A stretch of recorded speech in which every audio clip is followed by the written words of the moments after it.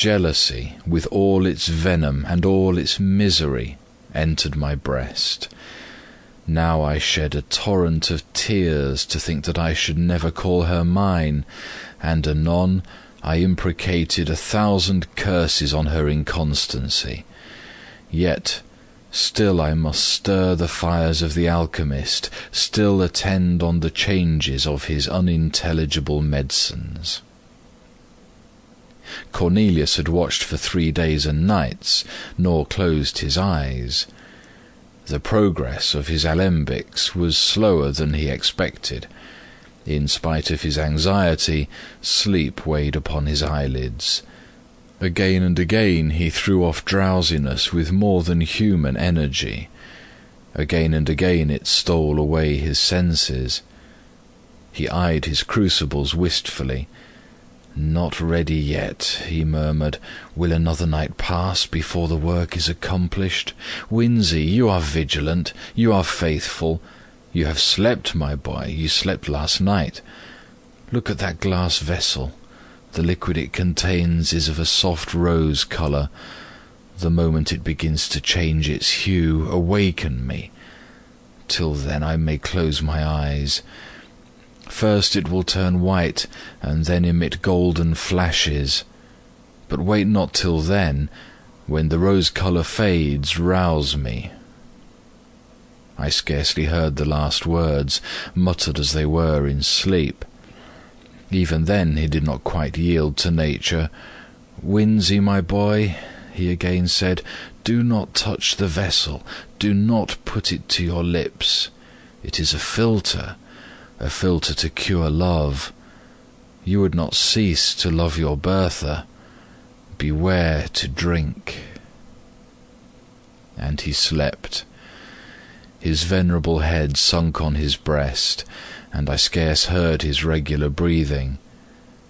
For a few minutes I watched the vessel. The rosy hue of the liquid remained unchanged. Then my thoughts wandered. They visited the fountain, and dwelt on 1,000 charming scenes never to be renewed. Never. Serpents and adders were in my heart as the word never half formed itself on my lips. False girl, false and cruel! Never more would she smile on me as that evening she smiled on Albert. Worthless, detested woman! I would not remain unrevenged. She should see Albert expire at her feet. She should die beneath my vengeance. She had smiled in disdain and triumph. She knew my wretchedness and her power.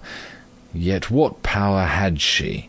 The power of exciting my hate, my utter scorn, all but indifference.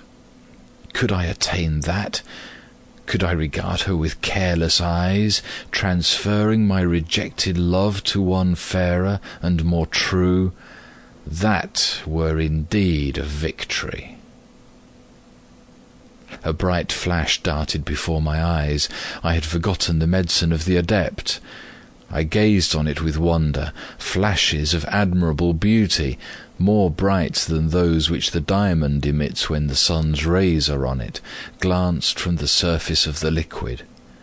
An odour, the most fragrant and grateful, stole over my sense. The vessel seemed one globe of living radiance, lovely to the eye, and most inviting to the taste. The first thought, instinctively inspired by the grosser sense, was, I must drink. I raised the vessel to my lips. It will cure me of love, of torture. Already I had quaffed half of the most delicious liquor ever tasted by the palate of man, when the philosopher stirred. I started. I dropped the glass. The liquid flamed and glanced along the floor, while I felt Cornelius's gripe at my throat as he shrieked aloud, "Wretch! You have destroyed the labour of my life!"